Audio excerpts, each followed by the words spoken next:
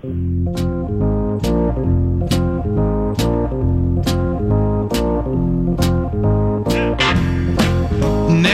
let it be said that we are not responsive to listener feedback here on the program. In point of fact, a listener message, a message sent to Twin Cities News Talk by a listener, was so impactful that I changed the entire program for tonight.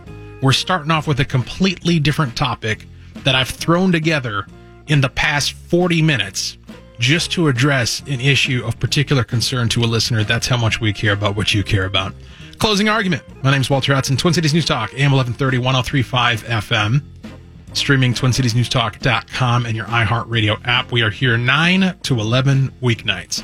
It's great having you with us. You can catch up on past shows by doing a search for Closing Argument in your iHeartRadio app. And our channel will pop right up there for you. You can join us tonight at 651-989-5855. Share your thoughts, share your concerns, ask some questions, get some feedback in. Brad Olman takes those calls and produces the show.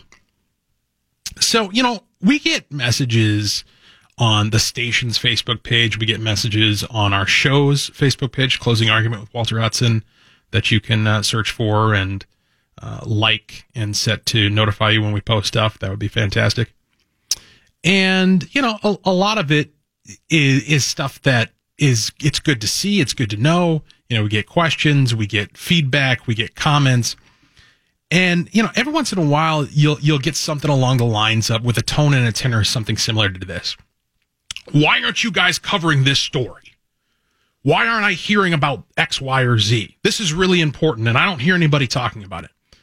And the post that we're going to talk about here tonight, the story that we're going to talk about tonight, is the result of such a message that we got, where it's, when are we going to hear about this? This is important. I don't hear anybody talking about it. And so, I want to accommodate. I want to give attention to this issue that has presented itself, that is of grave concern to a particular segment of our listeners, a particular segment of the conservative population in this state that has a vocal presence and indeed had a candidate running for governor in the Republican endorsement process earlier this year. And that is folks who are particularly fixated on and concerned with the religion of Islam and the presence of Muslims in this state, and who are concerned about an event that is taking place next week at the U.S. Bank Stadium called Super Id. Super Id. Now, I'm just going to apologize in advance, particularly to any Muslim listeners who might be speaking, or people who just speak Arabic, because I'm probably going to mispronounce a lot of stuff tonight. I'm known for that. And when we get into foreign pronunciations, I'm not the best at it. So that's my one apology for it. It's the catch-all for all the mispronunciations tonight. But Eid al-Adha is the name of a holiday, a celebration. I don't know exactly what it is, but it's a Muslim thing. It's a big deal to them, and they're celebrating at U.S. Bank Stadium next Tuesday. And here's the mainstream coverage on this from Fox 9. To celebrate Eid al-Adha, the organization Super Id hopes to bring together over 50,000 Muslims for a free prayer and celebration at U.S. Bank Stadium Tuesday. The holiday is like, what I read it as is kind of like their version of Thanksgiving. Okay. Because they celebrate, Abraham's willingness to sacrifice his son. Right. So they, I think they give a third of a cow to a church. They keep a third of the cow for the family, and then they give a third of the cow to the homeless or something. Okay. From 6 a.m. to noon, Tuesday, August 21st, Super Id will host members of the Minnesota Muslim community for what the organization is calling a festive, family-friendly Eid prayer and celebration. The religious gathering is the second of its kind at U.S. Bank Stadium after Pulse, an evangelical Christian movement, hosted a concert event there May 18th. Eid al-Adha is a Muslim festival that marks the culmination of the annual pilgrimage to Mecca and commemorates the sacrifice of Abraham, as Brad just pointed out. The Super Id event will feature Id prayer, kids' activities, a bazaar, and food vendors at the stadium. According to the event's post on Eventbrite, Super Id envisions a community where every Muslim is welcome and able to participate in an exemplary celebration of Id. And they say guests can register to attend and what have you. So that's the mainstream coverage. It's happening on Tuesday, I guess, and it costs $15 a person to attend, is the deal. Now, in the message that we received at the station's Facebook page, alerting us to this, the link that the listener provided was to a site called Third Rail Talk, which, as it turns out, I was delighted to discover, is the website of one Bob Curillo. Oh, our favorite man. Our old friend Bob C., who, I'll spare you guys the story because it's a little lengthy, but we've had interactions with Bob Curillo in the past. I did reach out to him tonight. And it was like 40 minutes ago because, like I say, I threw this whole topic together at the last minute and invited him to call in. So if you're out there listening, Bob, feel free. I would love to get your account firsthand, your response to this firsthand, rather than risk getting it wrong. But he has a piece at his website, which for whatever reason I'm having trouble loading right now. It's almost as if it went down. Maybe the computer just sees it as spam. Maybe the link is wrong. It took too long to respond. That means it's just a bad website. At any rate, we can come back after the break. I'll see if I can find this out because I wanted to give him the benefit of actually quoting him directly in terms of what his concerns are regarding this event. But basically, it breaks down into 5 different concerns coming out of this event, where 50,000 Muslims are expected to come in from around the country to attend this thing at US Bank Stadium. And the first thing is, the title, the headline that Bob gave at his site was "The Secret Plan of Muslims to Sneak Tens of Thousands into the US Bank Stadium for a Historic Show of Power in Minnesota." That's the headline. I think he could have a job at InfoWars. Now, here's the thing. The secret plan really sucks because it was reported on by the local ABC affiliate. We just read you the story from Fox 9 News, and I'm talking about it on a major conservative talk radio station that tens of thousands of people listen to. So, really crappy secret plan, if this was your secret plan. Also, sneak tens of thousands of Muslims into US Bank Stadium? Like, I mean, maybe I'll get in trouble for saying this, but being Muslim in Minnesota is like the least sneaky thing you could be, right? I mean, you're gonna get noticed as a Muslim in Minnesota, particularly if you're traditionally garbed, if you happen to be Somali or whatever the case may be. So I don't know how you sneak tens of thousands of Muslims into anywhere, but yeah, it's interesting how this is being framed by our friend Bob. And this idea of a show of power. Now, where he gets that from is, he's got a whole YouTube video that you can watch on this where he breaks down his concerns. And I watched it. I gave it due consideration, 20-minute long video. And what he highlights is he excerpts a video that the organizers of this event put together, wherein they talk about the event, and they're trying to promote it to their community. And one of the guys says something along the lines of, we're gonna get the community together and we're gonna have a show of power. He does use that phrase. It's used in the same fashion that I've heard in religious rhetoric my entire life. You very frequently hear when people are talking about trying to rally their religious communities, particularly at a large convention, perhaps like this Pulse that just took place involving evangelical Christians. You hear this rhetoric that is arousing and is designed to try to convey a sense of unity and to convey a sense of influence in the world. So, you can choose to take that phrase and infer from it the worst possible motives, but it is an inference. The mere fact that that phrase was used is not a prima facie indication that we're dealing with 50,000 terrorists coming to U.S. Bank Stadium to, I don't know, blow it up. Like, I don't know what he thinks the plan is here, but it's folks exercising their constitutional right to freely assemble and express their faith, to worship. Two things which are very particularly protected by the First Amendment to the United States Constitution.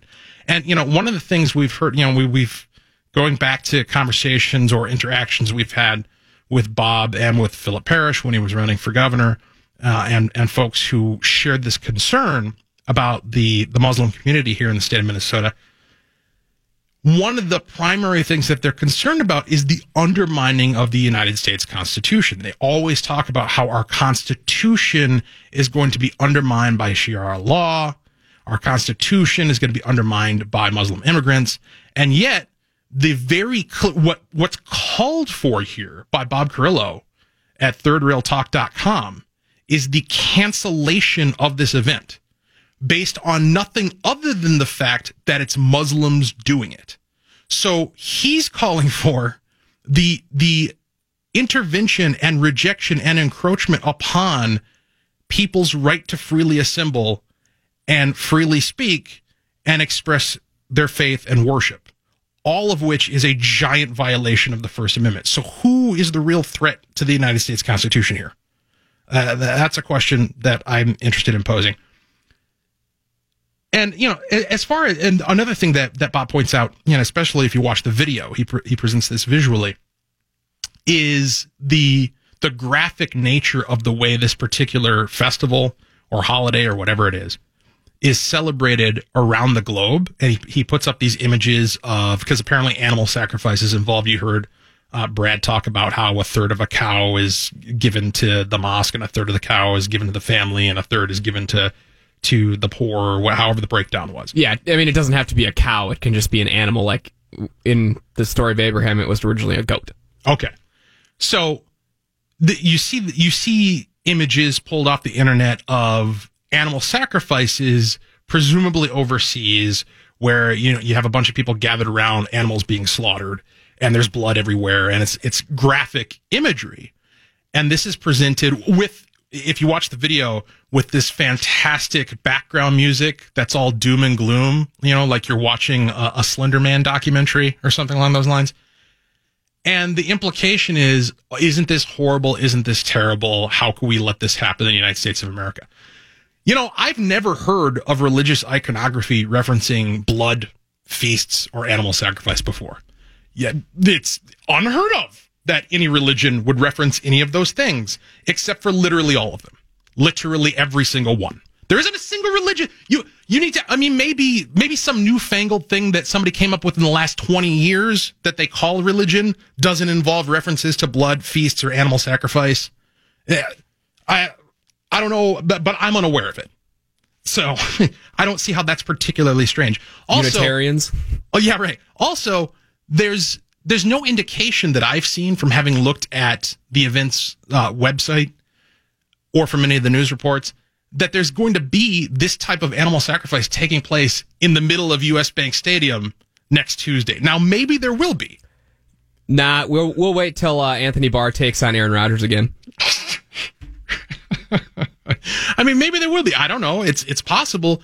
But I have to imagine that if there is going to be such activity, that it is being governed by the same rules and regulations and health codes and what have you that apply to literally everyone else. And if that's not true, if there's some sort of favoritism being given to this group, then that's a story. If there are laws being broken by this group, that's a story. But I've seen nothing to indicate that whatsoever. What this amounts to is concern over the fact that Muslims exist, concern over the fact that they're gathering together, and concern over the fact that they're worshiping in Minnesota in U.S. Bank Stadium. And the call to cancel the event is a blatantly unconstitutional call. One of the things that Bob cites is he says, this is taxpayer funded. This is a taxpayer funded stadium. The taxpayers paid for the building of this stadium. And so, the implication being it's your money, so you should call up the authorities and object to your money being used in this manner. Except the fact that the stadium is taxpayer funded is precisely why we can't discriminate against which religions get to use it, right? Because it's a publicly available venue. And therefore, if it was private, then yes, you could kick them out.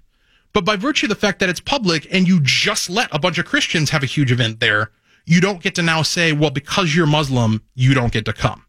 Now, if you have specific evidence that they're engaged in criminal activity, by all means, bring that to the attention of the authorities, call the FBI, shut the thing down. But none of that has been presented to me. So, Bob, if you're out there, 651-989-5855. The rest, you can give me a call, too. Closing argument. My name's Walter Hudson, Twin Cities News Talk, AM 1130, 103.5 FM, TwinCitiesNewsTalk.com.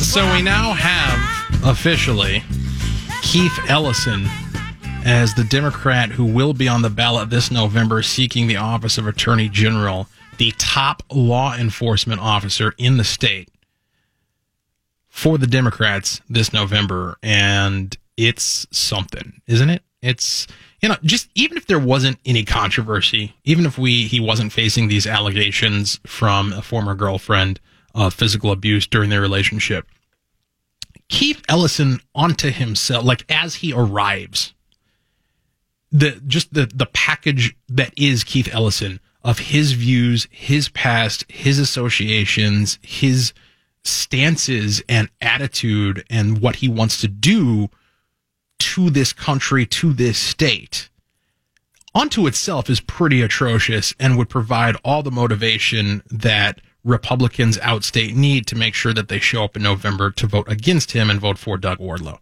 who's the Republican candidate who will be on the ballot to oppose him. But then on top of that, you throw in these accusations from his former girlfriend, and it really starts to complicate things. It's putting the squeeze on the Democrats to decide what they're going to prioritize. Are they going to prioritize what they claim to care about, which is believing survivors, believing women, believing claims that are made against powerful figures, ensuring that there are consequences to wrongdoing, going after the powerful when they step out of line? Do they believe in that, or do they believe in maintaining political solidarity in order to accomplish their agenda? And we're getting the answer to that question from the Star Tribune. Top DFL leaders continue to back U.S. Representative Keith Ellison's bid for Minnesota Attorney General on Thursday, but pressure on him mounted as one prominent national women's group called for him to end his campaign following a domestic violence claim by an ex-girlfriend. Ellison has confirmed his relationship with the accuser, but denied her allegation that he tried to pull her off a bed while screaming obscenities. Keith is our nominee. We support him, DFL Chairman Ken Martin said at a news conference Thursday, but he also said that there are questions out there that need to be answered. So, he's trying to have it both ways. Martin said the party's lawyers are looking into the allegations against Ellison and following media reports. Ellison's overwhelming victory in the DFL primary for Attorney General on Tuesday night has left him and a party in a dilemma given the allegations from Karen Monahan, which emerged last weekend when her son posted about it on Facebook. The Sun wrote that he saw a video of the alleged incident, which Monahan later confirmed, but she has declined to release the video, and Ellison has said repeatedly that it does not exist. In an interview Thursday with CBS, Monahan said it was the only incident of physical violence in their relationship. Monahan also said she met with Ellison the night before he filed for Attorney General, and that he wanted to know if she was planning to talk publicly about their relationship. Ellison has declined interview requests from the Star Tribune since winning the primary Tuesday night. On Thursday, Ellison refused to talk to a Star Tribune reporter who knocked on the front door of his Minneapolis home. I thought Ellison was all about transparency. Isn't that something he's talked about on a regular basis? Yeah, I don't know, but I think the fact that he met with her before he filed says that there's a there. It really, truly does, right? Like, why would you be... If your relationship was sunshine and rainbows and you parted amicably and there was nothing you were concerned about affecting your campaign, why would you be meeting with your ex to be like, hey, by the way, you planning on talking to anybody about the time we spent together? That does not bode well for the case Ellison's making. Meanwhile, national scrutiny intensified. The National Organization for Women, known as NOW, a prominent progressive group, called Thursday for Ellison to withdraw from the race, with President Tony Van Pelt saying in a statement, "Politics doesn't matter. We believe survivors." So, there's the two sides. You've got the National Organization for Women that is coming down on their espoused principles, which is that they believe allegations, they believe women who make allegations, which, just as an aside, I'm a little uncomfortable with this emerging premise that we're going to believe accusations without any supporting evidence. I understand taking them seriously. I understand investigating them properly. But this idea that, no, I don't need to hear anything else. An accusation was made. End of story. Guilty. That's a problem. But be that as it may, separate consideration, you do have this split that's taking place amongst the Democrats between those who want to see some further investigation done or want to see Ellison drop out, and those who are backing their guy. So that is definitely interesting. We got some calls here regarding the Muslim event that's going to be taking place next week on Tuesday at the U.S. Bank Stadium. I want to give you guys as much time as you can, or as I can, for you to flesh out your points. So we're going to go to break a little bit early. We'll come back and we'll talk to Jama in Minneapolis and Mike in Farmington. 651-989-5855, Twin Cities News Talk, AM 1130, 103.5 FM, TwinCitiesNewsTalk.com.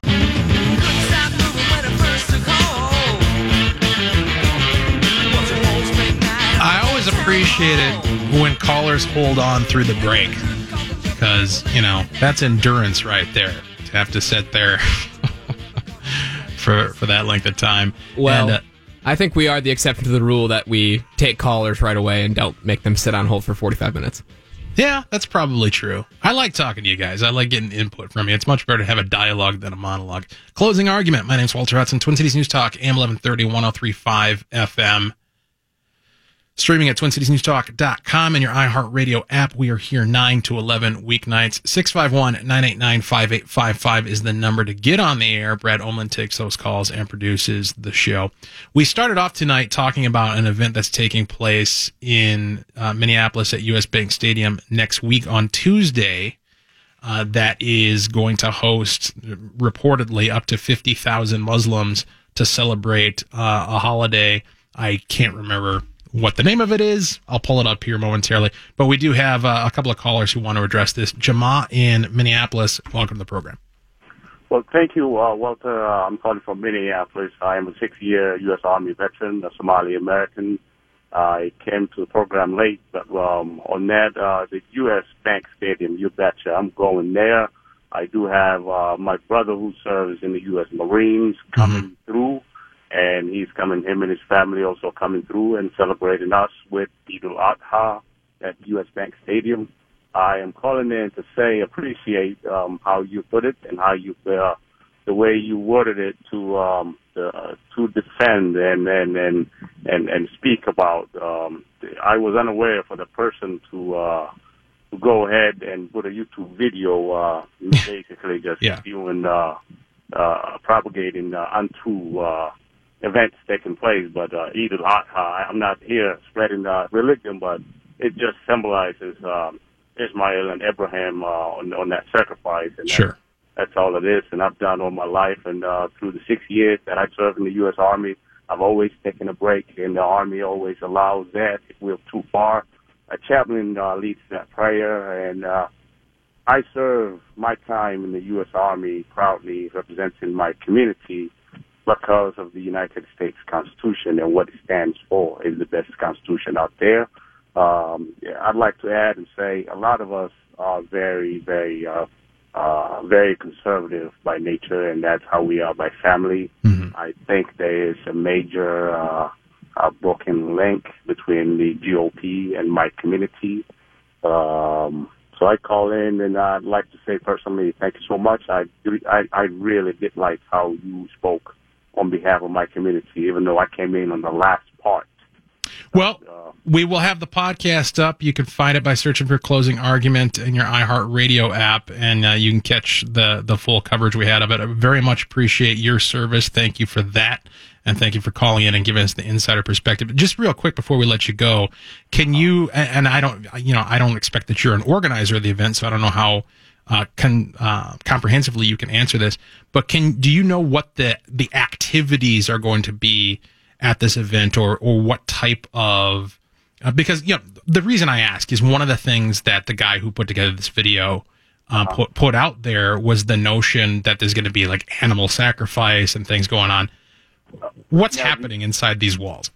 Basically, inside what's happening is going to be strictly prayers to the Lord, and that will be the only thing. Taking that sacrifice do not take place at the place of the prayer. It's something offsite, and I got you.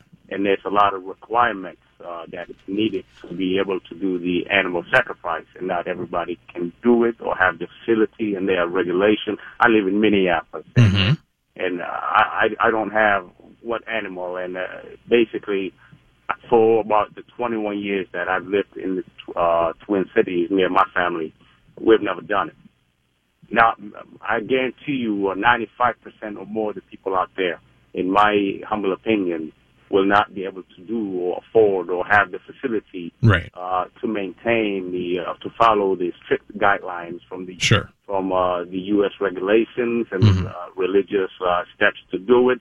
It's not just go ahead and I'm going to do animal sacrifice and I'm going to do it my way. Yeah, the reason why I ask is because the way this was presented on YouTube, it was that, it's the imagery that comes to mind is there's going to be 50,000 Muslims in the stands around the field at US Bank Stadium and like a herd of cattle being slaughtered with blood everywhere in the middle of the stadium, which seemed rather incredible to me.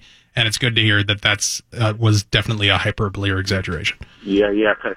Clearly fear-mongering and from my community, that one person doing it not right. And appreciate stating the facts and having me on air. Thank you so much. Have a good night. Let's talk to Mike in Farmington. Welcome to the program. Thanks for taking my call, Walter. Yep. I guess the premise or the basic thing about the going to the stadium and I guess if you want a religious event or group, personally and myself, I don't have any problem with that if they want to have a blood sacrifice or whatever. In fact, if there was a Star Trek religion and they wanted a Vulcan religion and people wanted to go, I really don't care. Okay. But I think some things come to mind that maybe cause people concern, and I think some of this is based on fear. When people look around, and if you're a little more advanced in age, you look around and you're looking at people that maybe you never saw before. You've seen they dress a certain way. Right. And you start to wonder about where do your allegiances lie? Because there's things I've heard about the faith, and I am by no means an expert, but I've heard things such as Islam is a political system. Right. Yes, I've heard that as well. Philip Parrish was touted that, as has Bob Carrillo, who was the guy who put together this video. And then you hear about Sharia law, and then you have images in your mind. I don't know if you remember the effort in Somalia, the book Mark Bowen wrote about went on, the humanitarian effort there, things that went on, and we graciously, I guess you could say, this state, I think the majority of Somali immigrants came to Minnesota, and then you see things that go on like Major Hassan and the killing the soldiers on the base, and absolutely horrible things take place, and you start to wonder, well, is this real? Is this just a radical fringe group? And then you see, when you look at Britain, and I don't know if you know who Lauren Southern is, she literally goes to these different areas and people see what's happening in Britain and Australia. There's actually an interesting exchange with Lauren Southern where she cannot. Oh, yeah. No, I saw that video. She went into a Muslim majority neighborhood in Australia, and the police officer. Well, yeah, the police officer told her, "You need to get out of here. You can't ask people questions because it's gonna offend them, and we don't want to deal with that." So, and I've heard people talk about this. Well, now you have these enclaves. Well, is this really the UK anymore or Australia? Mm-hmm. And I guess one of the questions I've asked, and this has been talked about as well, is that once it's a majority Muslim community, mm-hmm. I'm wondering how the Christian people are then treated and how their religion is afforded in those countries. Well, I'll tell you what. Well, in other countries, it's a question for them. But here in the United States, I will share your concern, and I will share the concern, and I don't want to lump you in with Phil Parrish and Bob Grillo, but I'll share the concern about the subjugation of Christian rights in Muslim majority communities when it actually starts to happen. I have seen nothing to indicate that a person can't go where they want in this country, or that they can't express their faith in this country as a Christian because they're in a Muslim majority community or anything along those lines. And if we ever do catch wind of that type of story, I will talk about it. I will bring attention to it, and I will decry it as the same as I'm decrying the efforts in this circumstance to try to shut down Muslims freely assembling and expressing their faith. That's the difference between the United States and the UK and Australia. We have something they don't. We have the benefit of a creed that recognizes the sanctity of individual rights. And we still have, despite the success that the left has had in this culture, and despite the success that they've had politically, we still have a vivid core of this culture, of the tradition in this country that believes in that and will not tolerate the subjugation of people's exercise of their religious faith. I appreciate your call as always, Mike. I want to talk to Sam in Plymouth and Eric in Minneapolis when we return. We do got to fit in these breaks, folks. Got to pay the bills. Closing argument. My name's Walter Hudson, Twin Cities News Talk, AM 1130, 103.5 FM, TwinCitiesNewsTalk.com.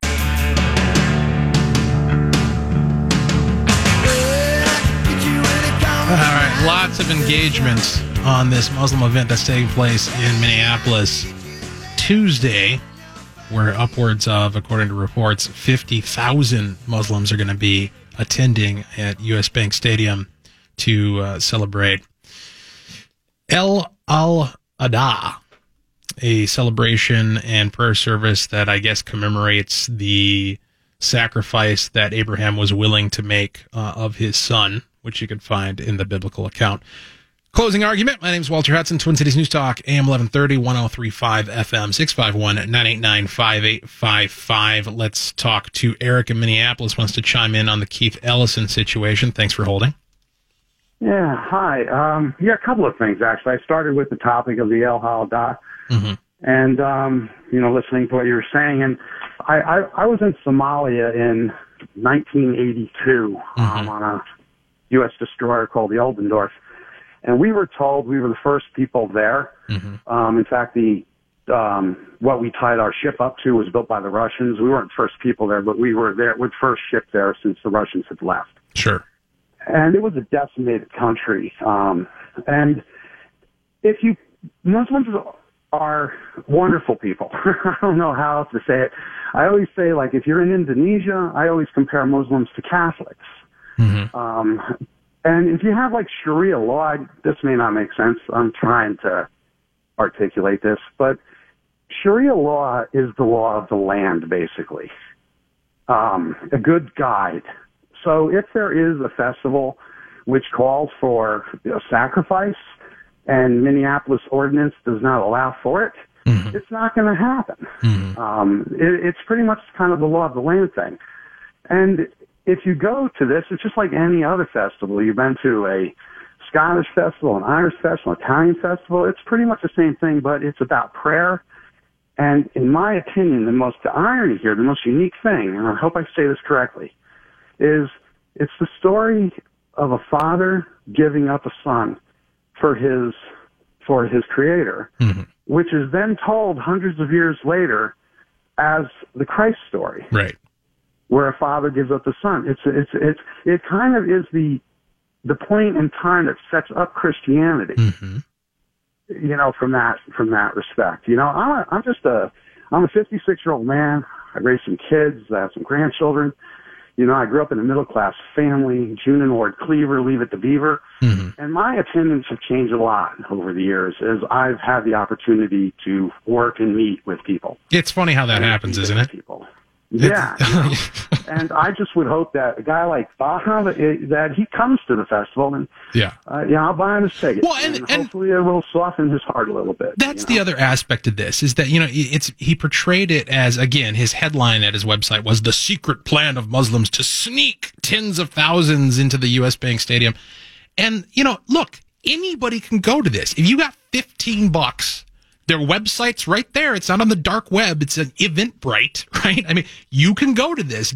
I've seen nothing on the event's website to indicate that non-Muslims will be rejected at the door. So if you're that concerned about it and you want to monitor the goings on, nobody's going to stop you. You know, as long as you behave yourself and don't break any rules or break any laws, you're going to be just fine.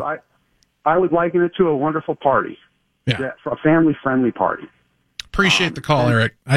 I do want to get to some other folks. Yeah, go ahead. My tie-in with Keith Ellison. Sure. Sorry about that. I'm having a hard time hearing you. I don't mean to be interrupting. No, that's all right. But my tie-in with Keith Ellison, too, is if you're overseas, Muslims, the different religions, Islam and whatnot is called for, and men's attitudes towards women can be very different than what we're in America. Right. And I think one of the key things that you want to present, especially when you get to District 5 and in the heavily populated Muslim areas, is to ask Muslim women who now actually have a vote in this setting. Sure, right. Do they want this type of behavior to continue? That's a great question. I appreciate the thought, Eric. Appreciate you staying on hold long enough to make it. Let's talk to Sam in Plymouth. Welcome to the program. Hey, Walter. Thanks for taking my call. Yep. So I'm not going to stay on too long, but I am a practicing Muslim, and I'm a Republican. Mm-hmm. And, you know, I know some of the organizers of the event. Personally, I'm not going to name them. Sure. Or at least people who know. Yeah. And if I could bet, I would bet really good money. There's not going to be an animal sacrifice there. This is... I wouldn't think so. Fake news. Right. Such fake news. Yeah. So, you know... And guys like Bob, I'm sure he's a nice guy in real life, but the more fake news you spread about Muslims in the Republican conservative sphere of things, the harder my job as a Republican activist or a conservative activist becomes trying to spread liberty in my community. So that's true. That's true. I appreciate your thoughts. A very valid point there, Sam. Let's talk to Dan in Inver Grove Heights. Welcome to the program. Hi, Walter. Hi. I would just be curious, just to compare the paper trail from beginning to end of the RFP, the request for proposal, you know, from whoever submitted this request for proposal to U.S. Bank Stadium for this event, and also to compare it to the one for the Christian meeting, how the paper trail compares, and also how the pricing compares for what had to be spent, the money that had to be outlaid for. To procure the U.S. Bank Stadium for this event, and for both events, I should say. But I mean, I don't have the time to do it. But if I did, I actually would do it myself. Sure. But I think it would be very interesting just to know who's who, and just to know the process from beginning to end, how who did what and how it progressed, from beginning to end. Yeah, a very valid concern. I would certainly hope that both entities were treated fairly, that they were treated equally. When all extenuating circumstances are accounted for. Like one of the groups, if you got a situation where one of the groups is bringing 50,000 and the other one brought 25, then obviously I can understand there being a price difference or other circumstances like that. But as long as it's all to scale, then I take your point. I'm with you. All right, appreciate the call. Let's talk to another Dan. This one in East Bethel. Welcome to the program. Hello, can you hear me? Yep. Oh, okay, great. I just want to talk about Keith Ellison and just some comments that he's made in the past. Like at one time, he had been in support of an all-black state funded by white reparations. And one of the things is, like, I'm for unity. I'm not for dividing people and right. coming together. Right. And the other part is, the whole reparations thing. I mean, in my heritage, like my family fought to free slaves. There's part of the Minnesota group that was the first people to volunteer. Right. And and the whole thing about that is when you fought and laid that, and there was people laid down their lives for that. Yeah. That came at great cost to the country. People said we benefited from that. That came at great cost to be able to keep the country together and to rebuild and to allow those people to be free. And then it's like usually when people, liberate people, it's like those people aren't looking for something to be repaid. And so it's like there was always people who fought against it. Right. And then they always did it, at great cost. But the other part is, do people even understand that Keith Ellison has been in favor of supporting something like that? So that's my question. Yeah, it's a treasure. I appreciate the call, Dan. It's a treasure trove of comments and associations and positions taken by Keith Ellison. If we can't defeat him in a statewide election, I don't know what future the Republican Party has. Closing argument. My name's Walter Hudson, TwinCitiesNewsTalk.com.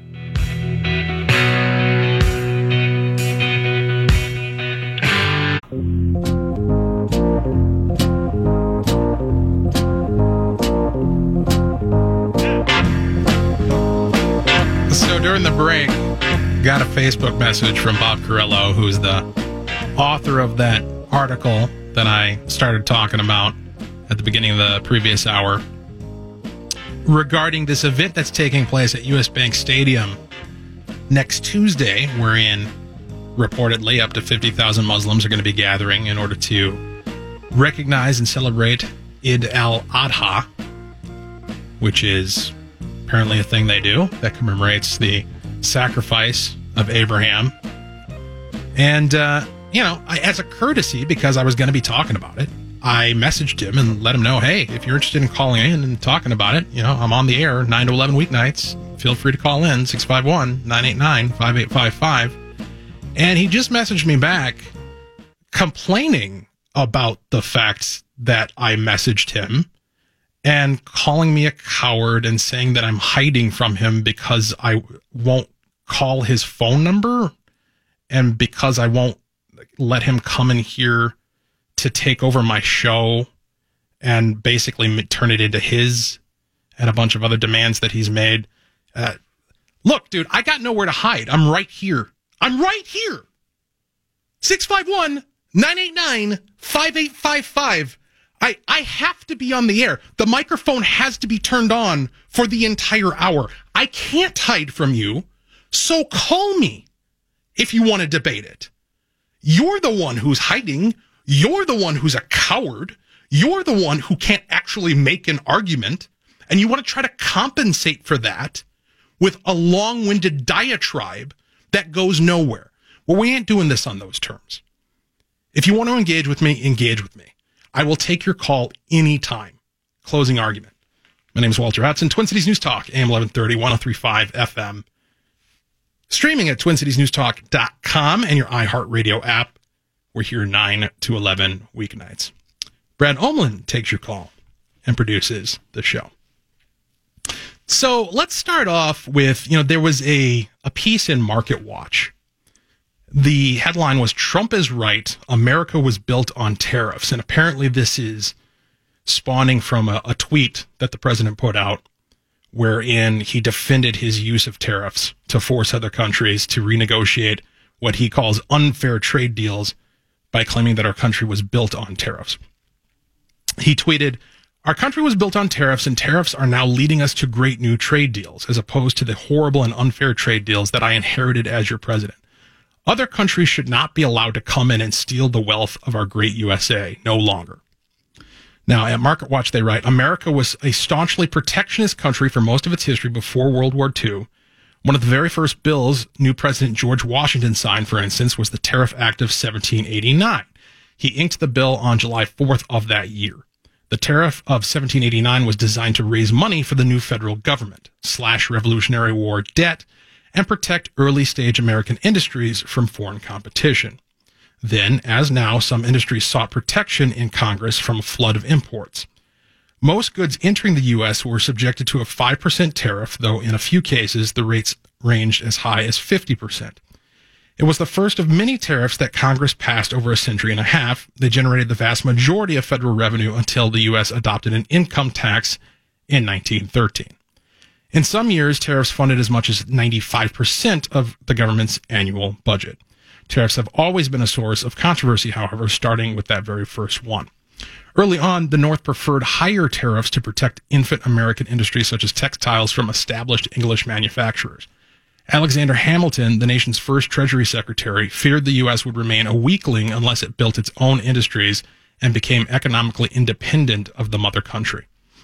Over time, the arguments on behalf of protectionism became closely tied to the emerging Republican Party. And they go on to give some more history regarding tariffs. And this was tweeted at me by Steve Carlson, who was a candidate for Senate on the Democratic side who was pro-Trump.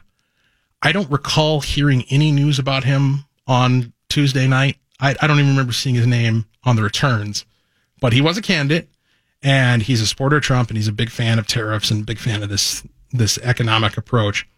And this is offered, I guess, as an argument from authority, I guess. The idea that the tariffs have been used in the past, therefore that makes them okay. Or I guess you would call that an argument from tradition, something that has happened in the past. That's called a logical fallacy. Whether it's an argument from authority or an argument from tradition, because something happened in the past, that doesn't mean it's a good idea. And it's also a little disingenuous to compare the tariffs of the past to the tariffs that are being utilized today, because as noted in this article, and at least they note it, the tariff was the singular revenue funding stream for the federal government at the outset, and that was its primary purpose, was to fund the federal government. And so, and it was also relatively universal, that 5% tariff on most imported goods. And so, while there were apparently some targeted higher rate tariffs in order to protect certain industries, which is a bad idea, the overall usage of tariffs was in a very general sense in order to raise revenue. And I'll tell you what, I would rather have that than the current income tax system. I'd be more than happy to move back to that. If our modern utilization of tariffs was a universal across the board, everything that gets imported to the country, we're going to collect 5% on it and then use that to fund government and then have our budget scaled accordingly. That would be fantastic. I would take that deal in a second, especially if we were going to tie it to a balanced budget that had to fit within the 5% of whatever our revenue collected from imported goods was going to be. That would be a great deal for conservatism, a great deal for limited government, and what have you. But unfortunately, that's not what has been proposed. That's not the modus operandi that's being followed here. What's being done is this protectionist implementation of tariffs targeted to have a particular effect on particular industries. And that is only destructive. And it's destructive whether or not Donald Trump is doing it, or George Washington was doing it, or Abraham Lincoln was doing it. It doesn't matter who the person is and how meritorious their other conduct or arguments is. Economic reality is economic reality. And when you interfere with the price, with the signal that is price, when you interfere with the information that's communicated in the number of price, it is only destructive to the economy. You are only keeping your own people from being able to benefit from the highest value produced at the lowest cost. Whether that comes from another country or another state or the next town over or your next door neighbor should not matter. You should want people to have the highest value at the lowest cost. NPR News weighs in or reports on the first full day of the gubernatorial campaign here in this state following Tuesday's primaries. Minnesota's recalibrated race for governor began Wednesday with the DFL and Republican nominees sizing up one another and the shadow of President Trump that was cast over the race. Newly minted Republican nominee Jeff Johnson didn't exactly come out of the gate swinging at Tim Walz, his DFL opponent for the next 12 weeks. I like Tim. I think people will like Tim. That's what Jeff Johnson said. I think most people will like me, so hopefully it won't turn into a mudslinging contest, said the Hennepin County Commissioner, adding that voters will find enough differences in where each candidate would take the state so that the race shouldn't become personal. I am concerned. I'm concerned that this is... Now, maybe this quote is taken out of context. Maybe this isn't what he started with. Maybe this was a little blurb that they decided to highlight at the top of their story for a particular effect. But taking it at face value that this was a quote from Jeff Johnson regarding his demeanor, his orientation towards the fight that's ahead of him going to November, I'm concerned with starting off with, I like my opponent, he's a good guy. Well, I almost fell asleep while you were reading it. You know what I'm saying? Now, here's allow me to suggest that you can't be a nice guy who's likable and who's deserving of being liked if the policies that you're proposing and pursuing violate people's rights. And that's the truth about Tim Walz. The truth about Tim Walz and the truth about his party is that they are actively engaged in a relentless pursuit to violate people's rights, to keep you from your pursuit of happiness, to keep you from being able to address the achievement gap in education by taking your tax dollars to the place where you're going to get the highest value for the lowest cost, to keep you from making your own decisions about your health care. So why would you like that person? Why would you say he's a nice guy? Why would you hesitate to sling well-deserved mud in such a person's direction? If this is the direction that this campaign is going to go, where we're talking about, how much we love each other and how the other side is so nice and how we like him, just hang it up right now. Hang it up right now. It's over. If for Republicans to have any chance, look, you've never been handed. Let me just speak directly to all my Republican friends right now. Anybody who's in a campaign, party officials, activists, all my Republican friends out there. You have been handed a unique and tremendous opportunity to do something amazing in this state. Keith Ellison is on the ballot, seeking the top law enforcement position in this state. Keith Ellison, Nation of Islam, Keith Ellison. Louis Farrakhan, Keith Ellison. Maybe beats his girlfriend, Keith Ellison. I mean, that in and of itself is a huge opportunity.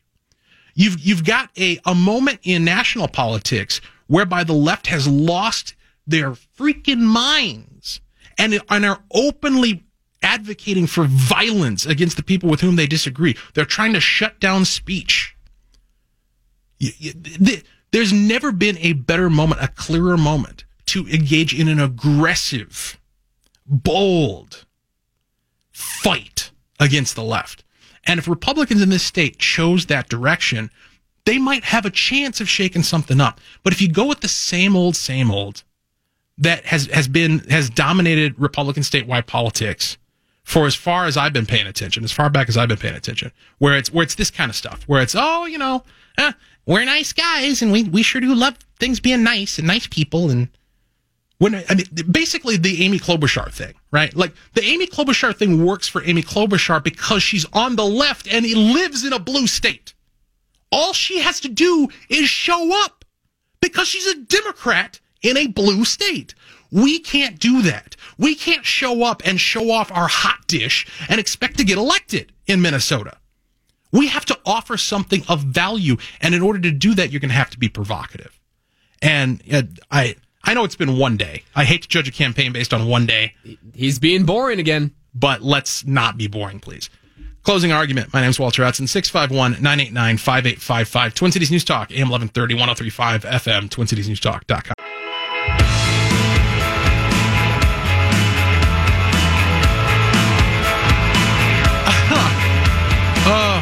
The behind-the-scenes drama continues. I'm not even going to bother to address it with you guys. Just it's amazing to me. Well, okay, all right. Since I started, I'm astounded by. I've never in my life, with the one exception of this individual who I'm engaging with right now about the article we talked about last hour. Never in my life have I encountered a scenario in any capacity, because I've been involved in commentary in different fields, writing, radio, television. I've been involved in political campaigns as a volunteer and what have you. Never in my life have I encountered a situation where a media outlet has contacted a person and offered them exposure on something like a radio show, and the response has been a list of demands, such as I get to be on for your entire 2 hours. I get to determine who your guests are going to be. No, like that's never, nobody has ever granted that request. I should amend this. I granted that request. And we had it all set up earlier this year, and then it fell through because the guy in question decided that I don't know. I don't understand what his reasoning was. But anyway, closing argument. My name is Walter Hudson, Twin Cities News Talk, AM 1130, 103.5 FM. Let's get back to it, shall we? 651-989-5855. So Ron Paul, remember that name? That used to be a name that meant something in Republican circles. They're actually having an unveiling of his head portrait in Minneapolis this weekend. So what I saw some stuff on social media to that effect. What's the significance of that? Is this like a congressional deal, or? It must be, because it looks like the traditional presidential portrait that somebody would get. Is that something people do for Congress? I don't know, but I guess I'm going to go this weekend and find out. Okay. Where's that happening? An art museum in Northeast. Oh, okay. All right. Well, we'll get the details of it. At any rate, there's an article here out of the Washington Times talking about Ron Paul and what has happened to his movement in the Trump era.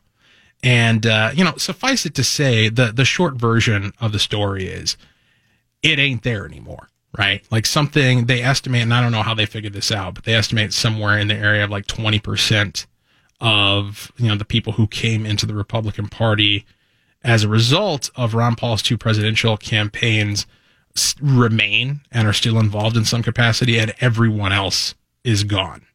And the speculation is, or the commentary that they have from folks, is that a lot of folks just got sick and tired of what they're seeing in terms of the direction the party's going, and they're not interested in continuing to be a part of it, and they've decided to move on to other things. Now, I've seen this firsthand with friends of mine. I'm certainly not as involved as I used to be. There's no doubt about it.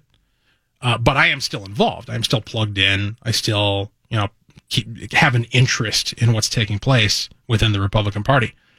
There are other friends of mine who I used to be active alongside within the Republican Party who have completely written the entire process off.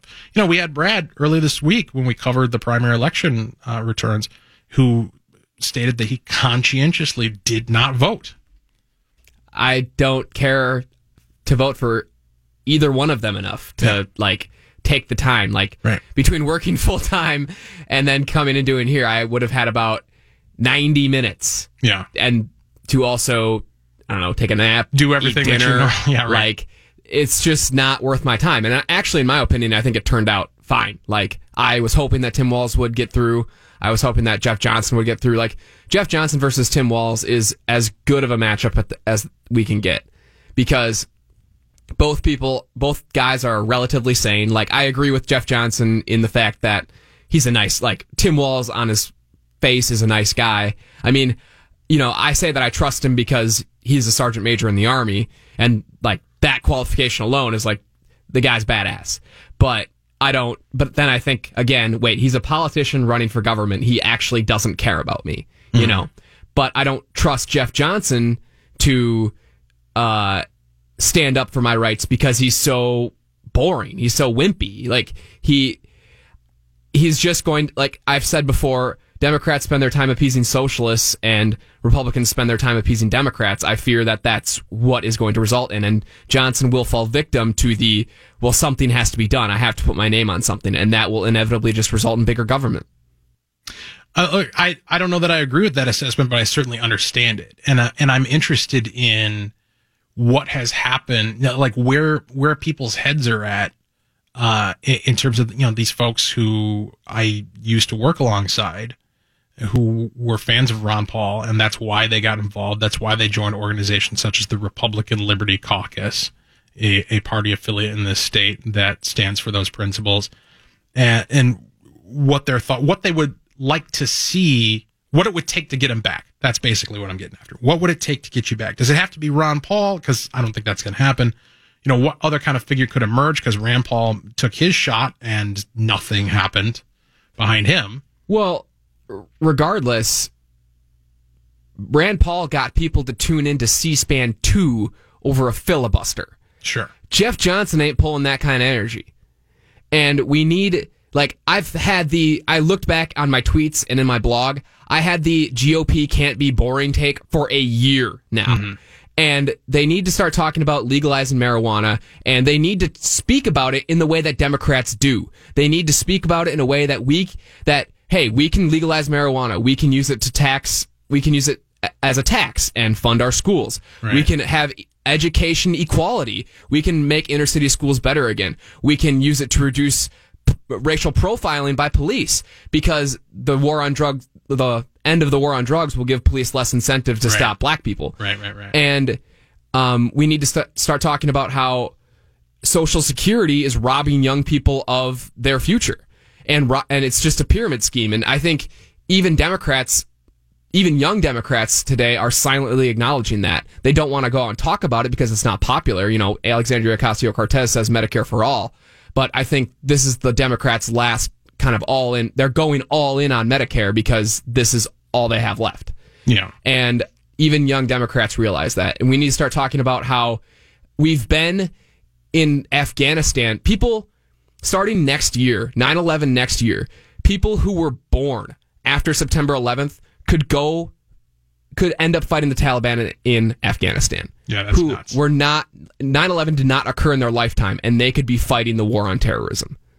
We need to start talking about those issues, and we're not. We just coddle farmers, we pat veterans on the head, and then we say, oh, we're going to cut taxes, but then we never actually do anything that's actually, look at how Tim Pawlenty 10 to 15 years ago talked about, oh, farmers are great, veterans are great, I support everything, and now look at how we think of Tim Pawlenty today. Right. Not favorably. He didn't win the election. If he would have been great, we would have gladly taken him again, I'm sure. But he wasn't. And I fear Jeff Johnson will end in the same fate.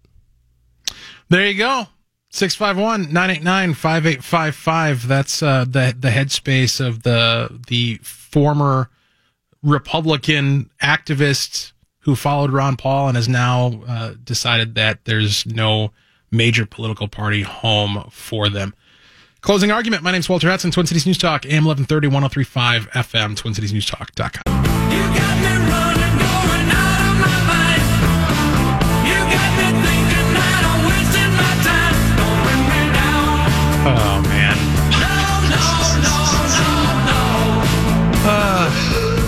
No. Why do I even bother? Closing argument. My name's Walter Hudson, Twin Cities News Talk, AM 1130, 103.5 FM. Streaming, TwinCitiesNewsTalk.com and your iHeartRadio app. Appreciate you joining us. We're here 9 to 11 weeknights. You can participate, 651-989-5855. The lines are open and available. Brad Ullman takes those calls, produces the show. Let's talk to Charlie in Richfield. Welcome to the program. Hey, Walter. I just wanted to go on the air and just thank Brad. I already thanked him off the air, but I just wanted to thank him on the air for that nice little, like I said, told Brad, it's not even a rant, but what he said earlier is just, he said everything that people are so frustrated with politics about. And it was refreshing and very nice to hear him say that, because it's the underlying frustration with both parties. And all you have are the extremists on the side, and it's frustrating that us as the middle, on both sides, Democrats and Republicans, are not being heard and not being, I'm blanking on the word, not being recognized. Yeah. As to what we really care about for the nation. Yeah, whole thing. I agree. Sorry. I agree. Brad's points were absolutely spot on in terms of not just what the message should be, but how it should be delivered and the terms on which it should be delivered. Exactly. And honestly, if Brad ever ran for office, he would have my vote just based off that little conversation that he put out there. So, there you go. Because that was awesome, and that's what we need from Jeff Johnson right now. I agree. Because he can't go wishy-washy on us, right. In this kind of a situation, as you pointed out with Keith Ellison and Waltz and everything. We need somebody to stand up for us in the middle, and Jeff has that with his meetings, but he needs to hammer it home and not get wishy-washy. I agree. I appreciate the call, Charlie. And that's exactly right. It is the same. I've talked about this multiple times before and will continue to, and hopefully the message gets through to these guys. But, I've sat in rooms where it's small groups and Jeff Johnson, or small groups and Tom Emmer back in 2010. I remember one time I showed up. I can't remember the context, like why I was there, but I showed up to the campaign office of Mike McFadden for some reason or another back when he was running for U.S. Senate. I'm Mike McFadden. Oh, jeez. You remember that commercial? No. He ended a commercial and it sounded like his voice was really high pitched, but it was just the way the commercial was filmed. I don't know. Okay, I must have missed that one. But I remember I showed up to his office one time and I caught just anecdotally a little exchange of him just being him just being a normal dude, a normal human being in his office talking to some staffer. And it was this moment of clarity where I was like, oh, that's the guy who should be. People should meet this guy. If people met this guy, they could get excited about who he is and what he represents, and then maybe he could get some support. But the problem is who these guys actually are doesn't get presented to the voters. What gets presented to the voters is what their consultants tell them they should say and what they should do and how they should look and, what they should focus on. And the should is all based upon, this kind of whiteboard with thumbtacks in it of red yarn stuck between them of focus groups and polls and, the political science. And, there's value to that stuff, but you can get stuck in your head with that kind of political consultant, political science analysis of how a campaign should go and miss the actual human moment that's taking place. Well, when we were talking on Tuesday night with Kip and Max, I think that's why Kip was wrong with his takes, is he was too caught up in the analysis of it. Well, and look, it was interesting being in here with Kip and Max on Tuesday night because, when the news came in that Jeff Johnson had prevailed and Kip was a Tim guy and Max was a Jeff guy, Kip took it hard. He took it hard. And I understand why he did, because he was thinking like a chess game. He was thinking 12 moves down the line of what this means in terms of the implications to the statewide down ticket ballot, what it could potentially mean for redistricting, the effect this is going to have on the capacity to pursue an agenda for cycles and generations to come. And there's no question that there's value in that, like 12-dimensional long-term thinking. You need people in the room who bring that to the table. But you can't lose sight of the short game. You can't lose sight of where people are actually at and the values that are important to them. And I feel like the Pawlenty campaign did that they tried to run like a kind of paint by numbers style campaign from 1994 in 2018 in a time when people are concerned about very different things. Well, and isn't the loss of focusing on values and focusing on, the consultant's way of viewing things instead of values the reason why Minnesota Republicans are at risk of losing the state to redistricting today? Right. Well, and that's just it. You can't place the blame on one campaign or one person or one race or whatever the case may be. There are always, people love to say that elections have consequences, and that's true. But those consequences are also cumulative. the errors that you make and that continue to get made and they're doubled down on over time add up to a trajectory that lands you in the ditch. And that's kind of the way that things have been going with Republicans and conservatives in this state, is that there's been this sequence of missed opportunities, this sequence of bad choices that have been made that have put us in a place where now we have to fight extra hard in order to make up the ground that's been lost. And it's not, I don't mean to be a negative Nancy on this. It's surmountable. It can be done. There can be victory in November over folks like Keith Ellison, over folks like Tim Walz. It can happen, but you're going to have to throw a Hail Mary pass. You're going to have to be bold. You're going to have to go for it, and you're going to have to execute. And that means being bold, both in terms of what you talk about, how you talk about it, and what you're willing to say and what you're willing to do that the other guy is not. And we'll see if that develops. I want to get into, and we're probably going to have to dive into it deeper on the other side of the break. But there's a piece that I've had in the stack all week long from the New York Times. I want to believe that it's from their style section, so I think this is like an advice column. It's called The Sweet Spot. And it's formatted in kind of like the Dear Abby sort of way where, an anonymous person writes in with their problem and then advice is given to them.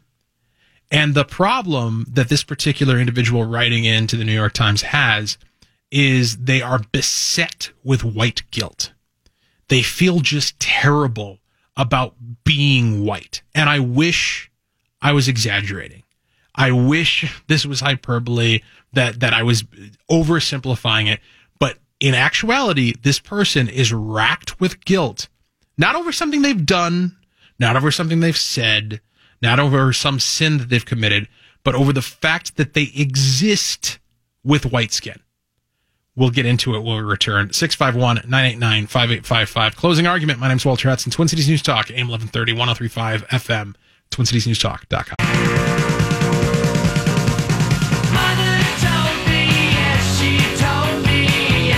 I'm absolutely terrible at email.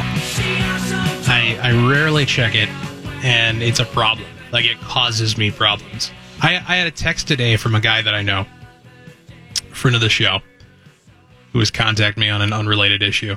And he's like, he referenced something from an email that he apparently sent me at some point in the past. And I texted him back. I'm like, what are you talking about? I have no idea. He's like, yeah, we've been sending you emails for like a week asking you about this event. I'm like, oh, well, therein lies your problem. Email. Like, you might as well send me a Raven or, a homing pigeon or something, or Morse code or something along those lines. Email isn't a thing that I do routinely. That's why I don't give out. We do have an email here. We have both, Brad and I do. Mine is Walter Hudson at iHeartMedia.com. By all means, send me stuff. Don't expect me to look at it. Maybe once a month, I might check the inbox. Closing argument. My name is Walter Hudson. Twin Cities News Talk, AM 1130, 103.5 FM. 651-989-5855, the number to join us. So I want to share this with you, this piece at the New York Times. And again, I think this is an advice column.